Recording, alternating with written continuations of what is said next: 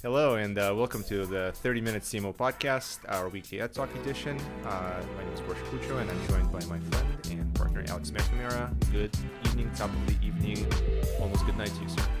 Top of all of those things to you, sir.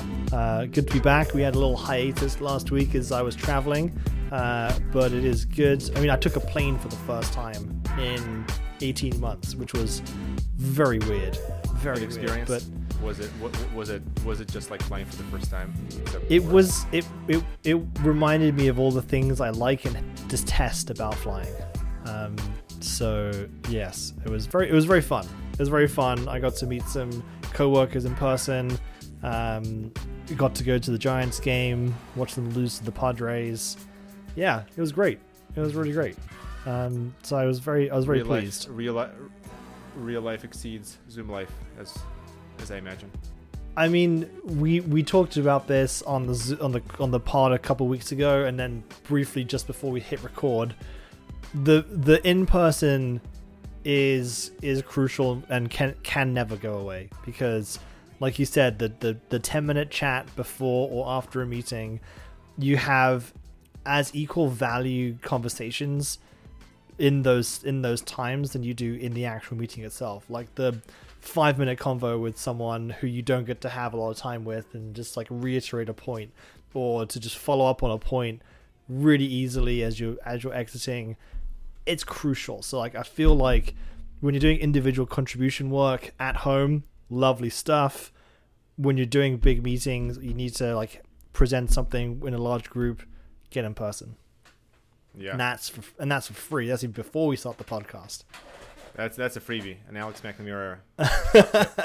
And hey, before we start the podcast, I feel like we've been doing this long enough. I want to just acknowledge those folks who listen and who write to us. We do get some feedback from you guys, and thank you so much.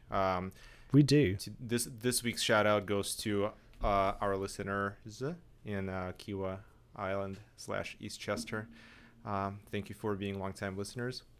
And cool. we'll continue to solicit your guys' feedback. All right, Alex, continuing with our long established tradition, let's talk about some thumbs up, thumbs down types of ad executions we've observed over the last couple of weeks. And I think this one was almost meme worthy at this point. A funeral home that broke the internet, because I feel like I got a picture of that sent to me by a friend, and then I feel like I saw it everywhere shortly after. Do you want to describe that one?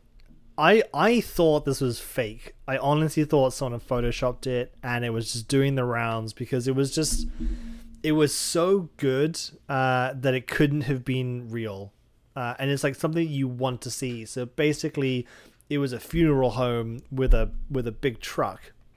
That said, don't get vaccinated on it. And it was don't get vaccinated in big words, funeral home name, and phone number, website.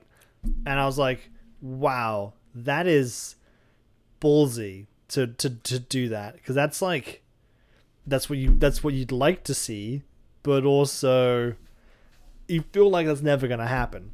But you went on the website, actually. Yeah, well, first of all, I when I first received the picture of this, it was unverified, but someone said that this was a truck that was seen in Florida outside of the Jacksonville Jaguars football game or stadium.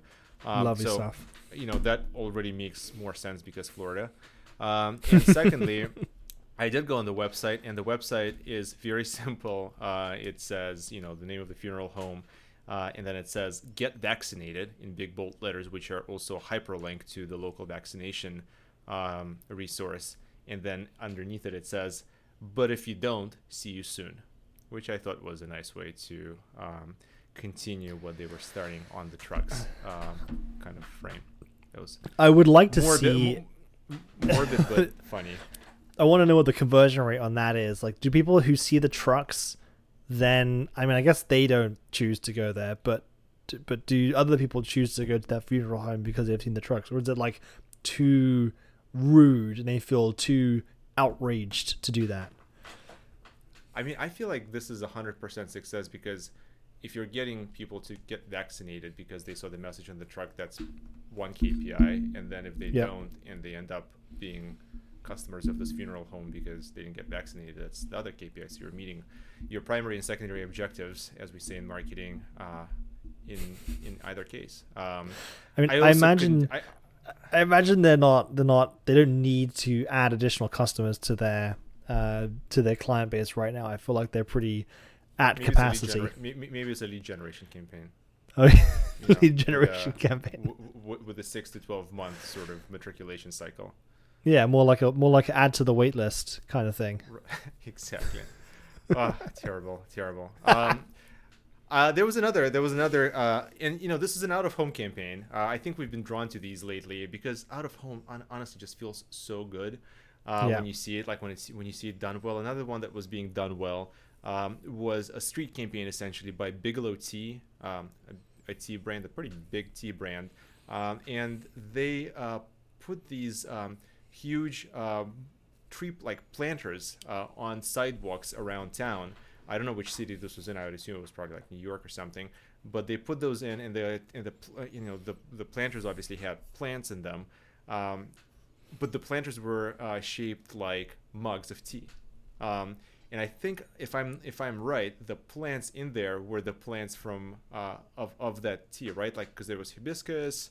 I think that's what they were playing up, and so you had sort of the ingredient growing out of the teacup. And it was, and then you had like the little string with, the tea bag kind of string with the little Bigelow logo hanging to the side, tying the whole thing together. And simple, to the point, unexpected, pleasant, fun, improved the streetscape, memorable. I'm sure, and definitely memorable.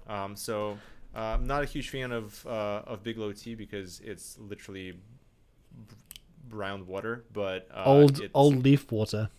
Old leaf water, but it was done well. So I liked how they took the distinctive element of the brand, which is the little tea tag, and brought that to life in an unexpected place. I think like that for me was just a great just creative point that they brought out. Yeah, I agree. So well done. Big fan. Well done, Bigelow. Big fans. Craig, Out of Home's not dead yet. That's right. Speaking of out of home. Speaking of out of home, and this one is more of a digital play, but it was a fun one. And I think it was actually done. It was done in both Times Square and Piccadilly Circus. It was a collaboration with the fashion brand Balenciaga and the multiplayer game Fortnite. And this one was all digital and essentially used the huge billboards that are available in both of those places. On Piccadilly Circus specifically, if you've ever been to London, you'll notice this humongous billboard that sort of curves around the building, and usually prominent kind of global brands like Coca-Cola have 100% of share of voice of that, or are present there all the time. And it starts out being that, and then it looks like an elevator sort of rides up and those brands disappear, and there's this huge Fortnite character decked out in Balenciaga clothes that is in this tiny little room. And the way they've animated it and the way they made it seem like it completely blends with the rest of the building, and it feels like this creature is about to jump out, and it's kind of scoping at looking at the street. It is taking advantage of all the things that digital out of home is able to bring to make this really an immersive experience without any additional AR or VR sort of gear. It's really great. Like I don't know what tech has advanced since before to be able to make it feel like it's so 3D and immersive, and like I think it's called like deep screen, like how they make the screen feel like it's going back.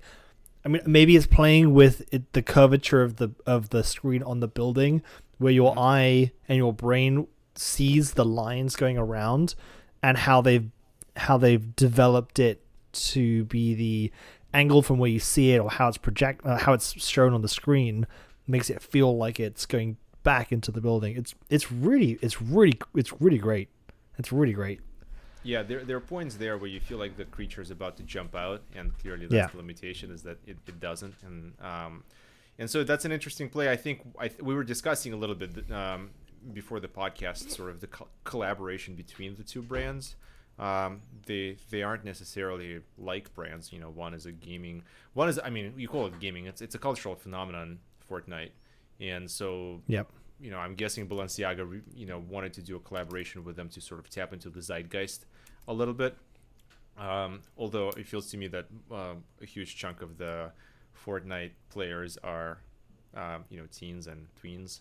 And I was gonna say, like, my reaction to this was no one from Fortnite is gonna be able to afford Balenciaga, and you said, well, it's not necessarily about that. It's about Balenciaga capitalizing on the cultural phenomenon, so that, what did you say? The people who with loads of money who don't have culture can look like they are culturally relevant. Yeah, it's essentially Balenciaga,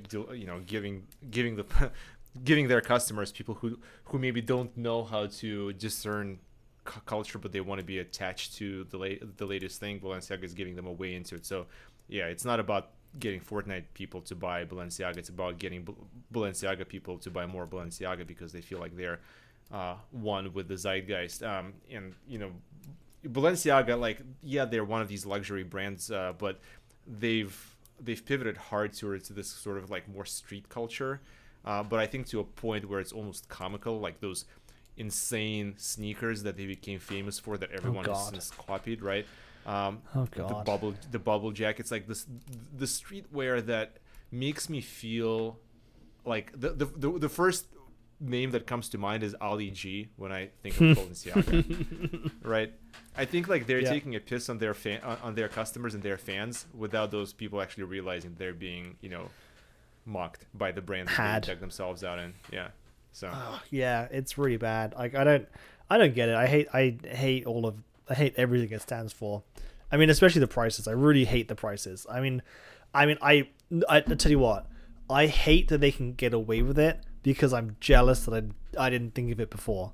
Because charging $380 for a hat and like $700 for a t-shirt, like, wow, good for you. Like, good for you that you can rip someone off to that extent legally, I imagine. Yeah, but but other luxury brands do this, but like they usually play up their heritage and craftsmanship and all of that stuff, and these guys just don't. And I'm sure like they have some, they have heritage and whatever, but they completely like threw that in the garbage, and they said, we're gonna pivot hard into this, modern, almost like obnoxious street cred kind of realm, and partner with the Fortnites of the world and do these silly sneakers and do all this other, and they seem to be succeeding, mind you, and whoever their target audience is seems to be buying this, and other brands are copying them.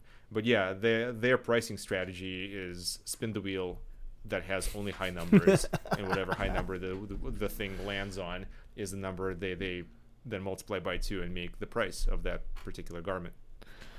I mean, if they can sell product and people buy it, like it's the audience that sets the price, really. If they weren't going to buy it, they wouldn't be able to charge that much, and people fork over money for it. I mean, it's insane, but yeah. Kudos to them on the ad. We just spent 5 minutes talking about it, so kudos to them on the ad. There. No kudos to you for your pricing strategy and your crap streetwear. If you do wear Balenciaga, please drop us a note and let us know why. Yes, I would love to talk to someone who wears Balenciaga seriously, not ironically, spends full price for it. Let's chat. Let's get you on here. Talk me through the thought process. Why is it? What is the brand value that you are incorporating into your own brand? What is the intersection of your brand and their brand? And how does it work? Let's go. Speaking of going, and you were actually traveling recently, as we already discussed. You had I know you had a good experience with Clear. Yep. There's an app that they have. Just walk me through, as you traveled, what Clear did for you, and also, like, in addition to their core proposition, what their sort of digital extension is helping you do. And I'll tell you what. Thoughts on that. Okay, you always have thoughts on this. I'll tell you what. Clear is great. I used it for 2 months in 2020 after I got the code from you to give me 3 months free, and then I went into lockdown and haven't used it since. So I've been paying whatever it costs, $200 a month, $200 a year, and haven't used it. But Clear in itself, the whole proposition is to get you through security faster. That's not just at the airport. They've expanded to like stadiums as well. They use biometrics, finger or eyes, to verify who you are. They then take you to the front of the line, whether it's pre-check or not, which is basically like the guy with your ID to make sure you're who you say you are. So you skip the line. And to be honest, if you're traveling through LAX or some terminals in New York, or like anywhere where there's a line in the morning, because obviously it's invaluable because everyone hates standing in those lines. They brought out an app or with a product feature within their app which extends their helpfulness of saving you time to not just the in-airport experience, but to your pre-departure from your house experience. So the app takes into account traffic plus airport lines, because they're in the airport. They know how long it takes to get from that thing to your to through security, and then also incorporating walk times from security to your gate, and to give you an estimated time for you to leave your house. And I thought that was super useful in the occasions when you're about to leave the house, or the night before, or an hour before. They will tell you it'll take you X amount of time to get from your house to your gate. And I was like, that's a pretty cool product feature that's actually valuable to people who travel. Now, before you have your thought, I have a thought, which is cool, but I'm still going to rely on my gut to be like, I need to be there an hour before, and then ignore basically whatever it says. Because, like, I'm not going to cut it that close to, I know I can get there in X amount of time. I'm still going to be like, all right, I got to be there. The flight takes off at 4. I have to be at the gate at 3:30, which means I have to be at security at 3 because I have Clear and I can get through really fast. And I can look at Google and figure out I need to leave 20 minutes to an hour, whatever it is, how far away. So, like, it's really useful, but I feel like everyone has their own airport things that they're going to do.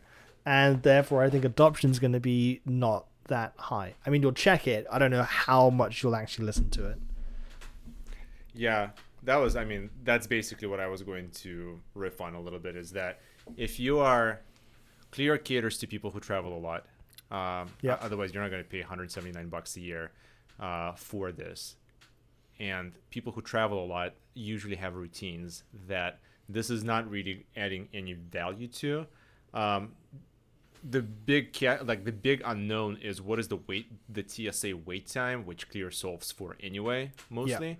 And you can get that information from the airport's website. So yeah, I don't really know what it's solving for. I actually find their app to be kind of useless, to be honest. I think they're trying to make it more useful. They're also expanding it to include like your vaccination records, which I don't think anyone is really going to accept, because New York is only accepting their Excelsior pass, like LA is accepting, or California is accepting theirs. So it's I don't know what, like, there is very little usefulness in this, and I feel like they're trying, but they're not finding the product market fit. Like, their core proposition, the actual service, is what people are buying. The app to me feels very flat.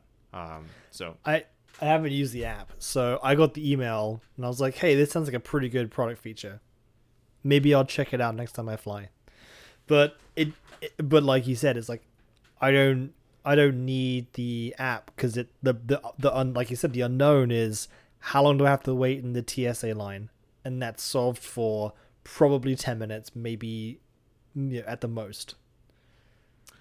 I will tell you, since we're just on the topic of travel, that for the first time I flew Alaska Airlines last week. It's good stuff. And I mean, talk about soft product exceeding hard product. I know this is not a travel podcast, but I think it's how images are created and brands are built. Like, the plane was whatever, but everything else was nice, and nicer than who I usually fly with. So it created very, very positive emotion, I guess, to the point where my next flight is actually booked on Alaska as well, because now I don't mind flying them, because I feel like even if the hard product is somewhat dated, everything around it is going to be pretty on point. So well done, and you've gained somewhat of a fan in me, Alaska. Well, also One World. So if you are a One World member, absolutely One World. That actually I think is a huge thing for them, is being part of One World. Because now you've got anyone who's got status in that will look to fly Alaska, because you can bring over your Ruby, Emerald, Diamond, Platinum, whatever it is you've got status, and have that on Alaska. That for airlines is the biggest marketing lever, I think, bar none, because especially on the domestic market, when there is some choice. I only fly within a One World airline. I never would have considered flying Alaska and then having this sort of experience, because they're part of One World. I can earn my miles and my status goes further and blah blah blah. I was able to experience their service and spend money with them. So yes, well done. I think that membership is worth it for them. I think the one thing that Alaska did really well, and I don't think it's currently available now, is because they're a t-shirt, they're the name sponsor on the Portland Timbers shirt. If you have Portland Timbers gear flying out of Portland, you get to board first. So if you have a hat, a scarf, a shirt, and you're wearing it, whatever flight you're on, if it's flying from Portland, from PDX, you board the plane first because of that sponsorship. And I love that, because it's so silly. It's great. And it's like, we sponsor the Timbers. If you have Timbers gear and you're a fan, let's go. I feel like it's awesome. I think they would earn probably a lot even more brownie points from the Timbers fans if you were wearing that week's opposite team's jersey. You would board last, regardless of whether you had status with them or not, which would be amazing. Yes. If you were a Sounders shirt or an LAFC shirt, you don't get to fly. You have to take they'll pay for your Greyhound back. Yeah, sorry, you got downgraded. You got If you had first class tickets, you're actually now at the back of the plane. Yeah, in the back of a Spirit plane. Yes. All right. From planes, trains, and automobiles, let's go to bikes. Stationary bikes, to say. I got an email, and this was not this week. I apologize I didn't bring it up before, but I got an email from the Peloton CEO and co-founder about Tread. And this wasn't just to me, even though, as much as I hope it is just to me so no one else can see this email. I got an email from them. And at first I was like, this is cool. He's going to make one of his sort of like 30,000 foot view of, we're really sorry about the delays because of supply chain issues. You can't get to you, and we appreciate your patience. Or it's his, which is what they did so well when that did happen, right? They were transparent and all that. And then again, when they dropped the price, when they brought out the new bike and everyone had like back order, they refunded people without even having to ask. Like, they was just like, we will give you your money back. And then I get this email, and I was like, all right, it's gonna be one more of those like really great external comms messages. And I read it, and I felt really, really weird reading it, because, and I don't know how we can do this, but we'll have to post it out somewhere on the website, 30minutecmo.com. Is that right? I should know this. Is that right? Yes. Is that the website? Yes. Excellent. That's nailed it. There's like he basically goes into detail as to how much he loves the Tread and why the Tread is so great, and 3 like big sections on the Tread. And my favorite line from this is, and we know that households with a Peloton bike and a Peloton Tread exercise on average 100% more than households with just a Peloton bike. That's 100% more fitness and 100% more value for your subscription. And I felt that was a really weird line to include. And weird. And I came away feeling like I felt like I had to have a shower, because it was so desperate and so salesy, but not in a product marketing way. It wasn't telling me the benefits of the Tread. It wasn't like corporate brand message. This was like a guy, I don't think he had approval to do this. I feel like he wrote it and sent it in the middle of the night when no one was watching. because it was gross. And I feel like they've had a shit time with the tread because of the recalls, but I don't think the brand was impacted that much. And I don't think that he had to resort to this like desperate, I love the tread so much. If you get the tread, you'll exercise more. Spend $5,000 on this thing after you've spent $2,500 on the other thing and pay $40 to $60 a month in a subscription. I was like, wow, man, this is not good. This is really not good. These are not desperate times. They do not call for these kinds of measures. You told me about this email, and I'm also appalled that he did that. I was wondering actually, since they've become a publicly listed company, and maybe this was some sort of like a rebellion thing that he's like, nah, I can still do these things, Yeah. Even though he really can't or shouldn't, as Elon Musk learned a while ago. Like, as a publicly traded company, you should probably err on the side of lawyers. But I don't really know what this is all about, other than I think that Peloton does have a strong brand name, and now because the competition with the at-home fitness equipment is actually really, really heated up, I think the competition actually caught up quite a bit. I'm seeing ads for some of the other bikes and some of the other treadmills, but also with from Tonal and from like Hydro and all these other things. Mirror, like Apple Fitness Plus.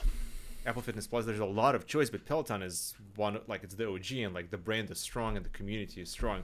This is hitting at that loyalty. This is hitting at that community. People like you who are receiving these emails and then be like, dude, I just paid $25,000, $28,000, $3,000 for a bike, and you're hitting me up you're trying to give me some sort of like value-led proof points for why I should buy a $5,000 treadmill. Are you out of your mind? Are you out of your damn mind? Yeah. Like, and what are these stats? 100% more. Yeah. Well, guess what? Before I bought the if you start measuring pre-bike to post-bike, of course I exercise 100% more. But like, who cares that you're just? I do 100% more stationary bike exercises than I did pre-owning a Peloton. Yeah. I would do 100% more. I mean, and this is like where percentages mean nothing. It's like, what is 100% more? It's like, is that like 1 to 2 exercises? Is that like 1,000 to 2,000? Like, what is like? These mean nothing. These are not real stats. 100% also sounds very fake. Like, nothing is ever 100% more. Yeah. It sounds really fake. It sounds like he took a bong hit and the numbers looked really big to him, and then he decided to like email everyone about it because wow. But the other thing that just drives me nuts is just the absence of realization how expensive their equipment is. You're telling me that I'm gonna get a bunch more value out of my $39 a month membership because I bought a $5,000 tread on top of a $3,000 bike. Come on, dude. Like, come on. Yeah. You will 100% more value for your subscription though. That $39 will go 100% more when you spend $59 a month for the next 10 years on your bike. Hey, congrats on buying this Tesla. Now, you know what? If you buy 2 Teslas, you will drive twice the emissions-free miles that you would in a single Tesla. That's 100% more emission-free driving than you did before. If you buy a second Tesla, you'll get 100% more Tesla to drive. And you can't argue with those facts. Those are facts, Scorcher. You can't. That is it. Thank God. Thank God we're not getting those types of emails from other brands because, wow. So, wow. Peloton, get your shit together. Sort your shit out. Stop your CEO from emailing people in the middle of the night with silly facts. Alex, I think this is a wrap for us. Yep. This was a good one. Thank you. It's a good one. And 30 minutes CMO on the dot. And we'll, on the dot for once. And I'll see you next week for another one. See you next week.